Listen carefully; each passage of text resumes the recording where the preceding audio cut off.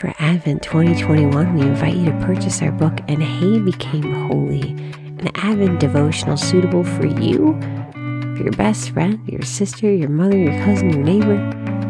We all want to worship together as we prepare our hearts for Jesus' coming. Find out more at blessedisshe.net/shop. November 7th, 2021. Today's reflection is written by Nell O'Leary, The End Times and My End Times. So also Christ, offered once to take away the sins of many, will appear a second time, not to take away sin, but to bring salvation to those who eagerly await him. Hebrews 9:28. My sister passed over the next book in the Left Behind series, and I prepared to jump in. The year was mid-1990s, and the genre of end times was apparently a hot item to conjure up futuristic fiction about what it would be like after the second coming.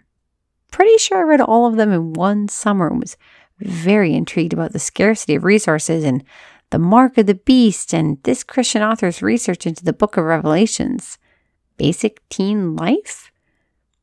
But as Catholics, the study of eschatology or the end times is a broad and deep and mysterious topic.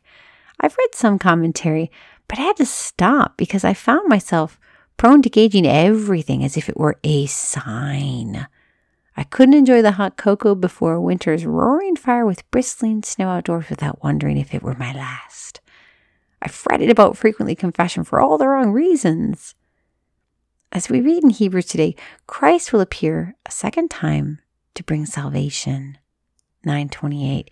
He wants to bring us home, to bring us salvation. He's already offered us his grace for the forgiveness of our sins. Instead of fretting about if these unprecedented times or the end times, I've taken comfort in knowing that yes, I will die someday and meet my own end time. And when that time comes, I want to be ready to go home with Jesus. My stress about end times mental checklist that maybe would serve you too goes like this. Am I attached to my sins? Like I want to keep doing them? Am I ignoring or regularly checking in with God? If my life ended tomorrow, did I spend today loving the people in my life or worrying about inane things like my cellulite? What do you want to reorder in your life before your own end time? Lord Jesus, we thank you for this day and for this sisterhood. We're so grateful for your offer of forgiveness and the sacrament of confession. We praise you in your holy and precious name. Amen.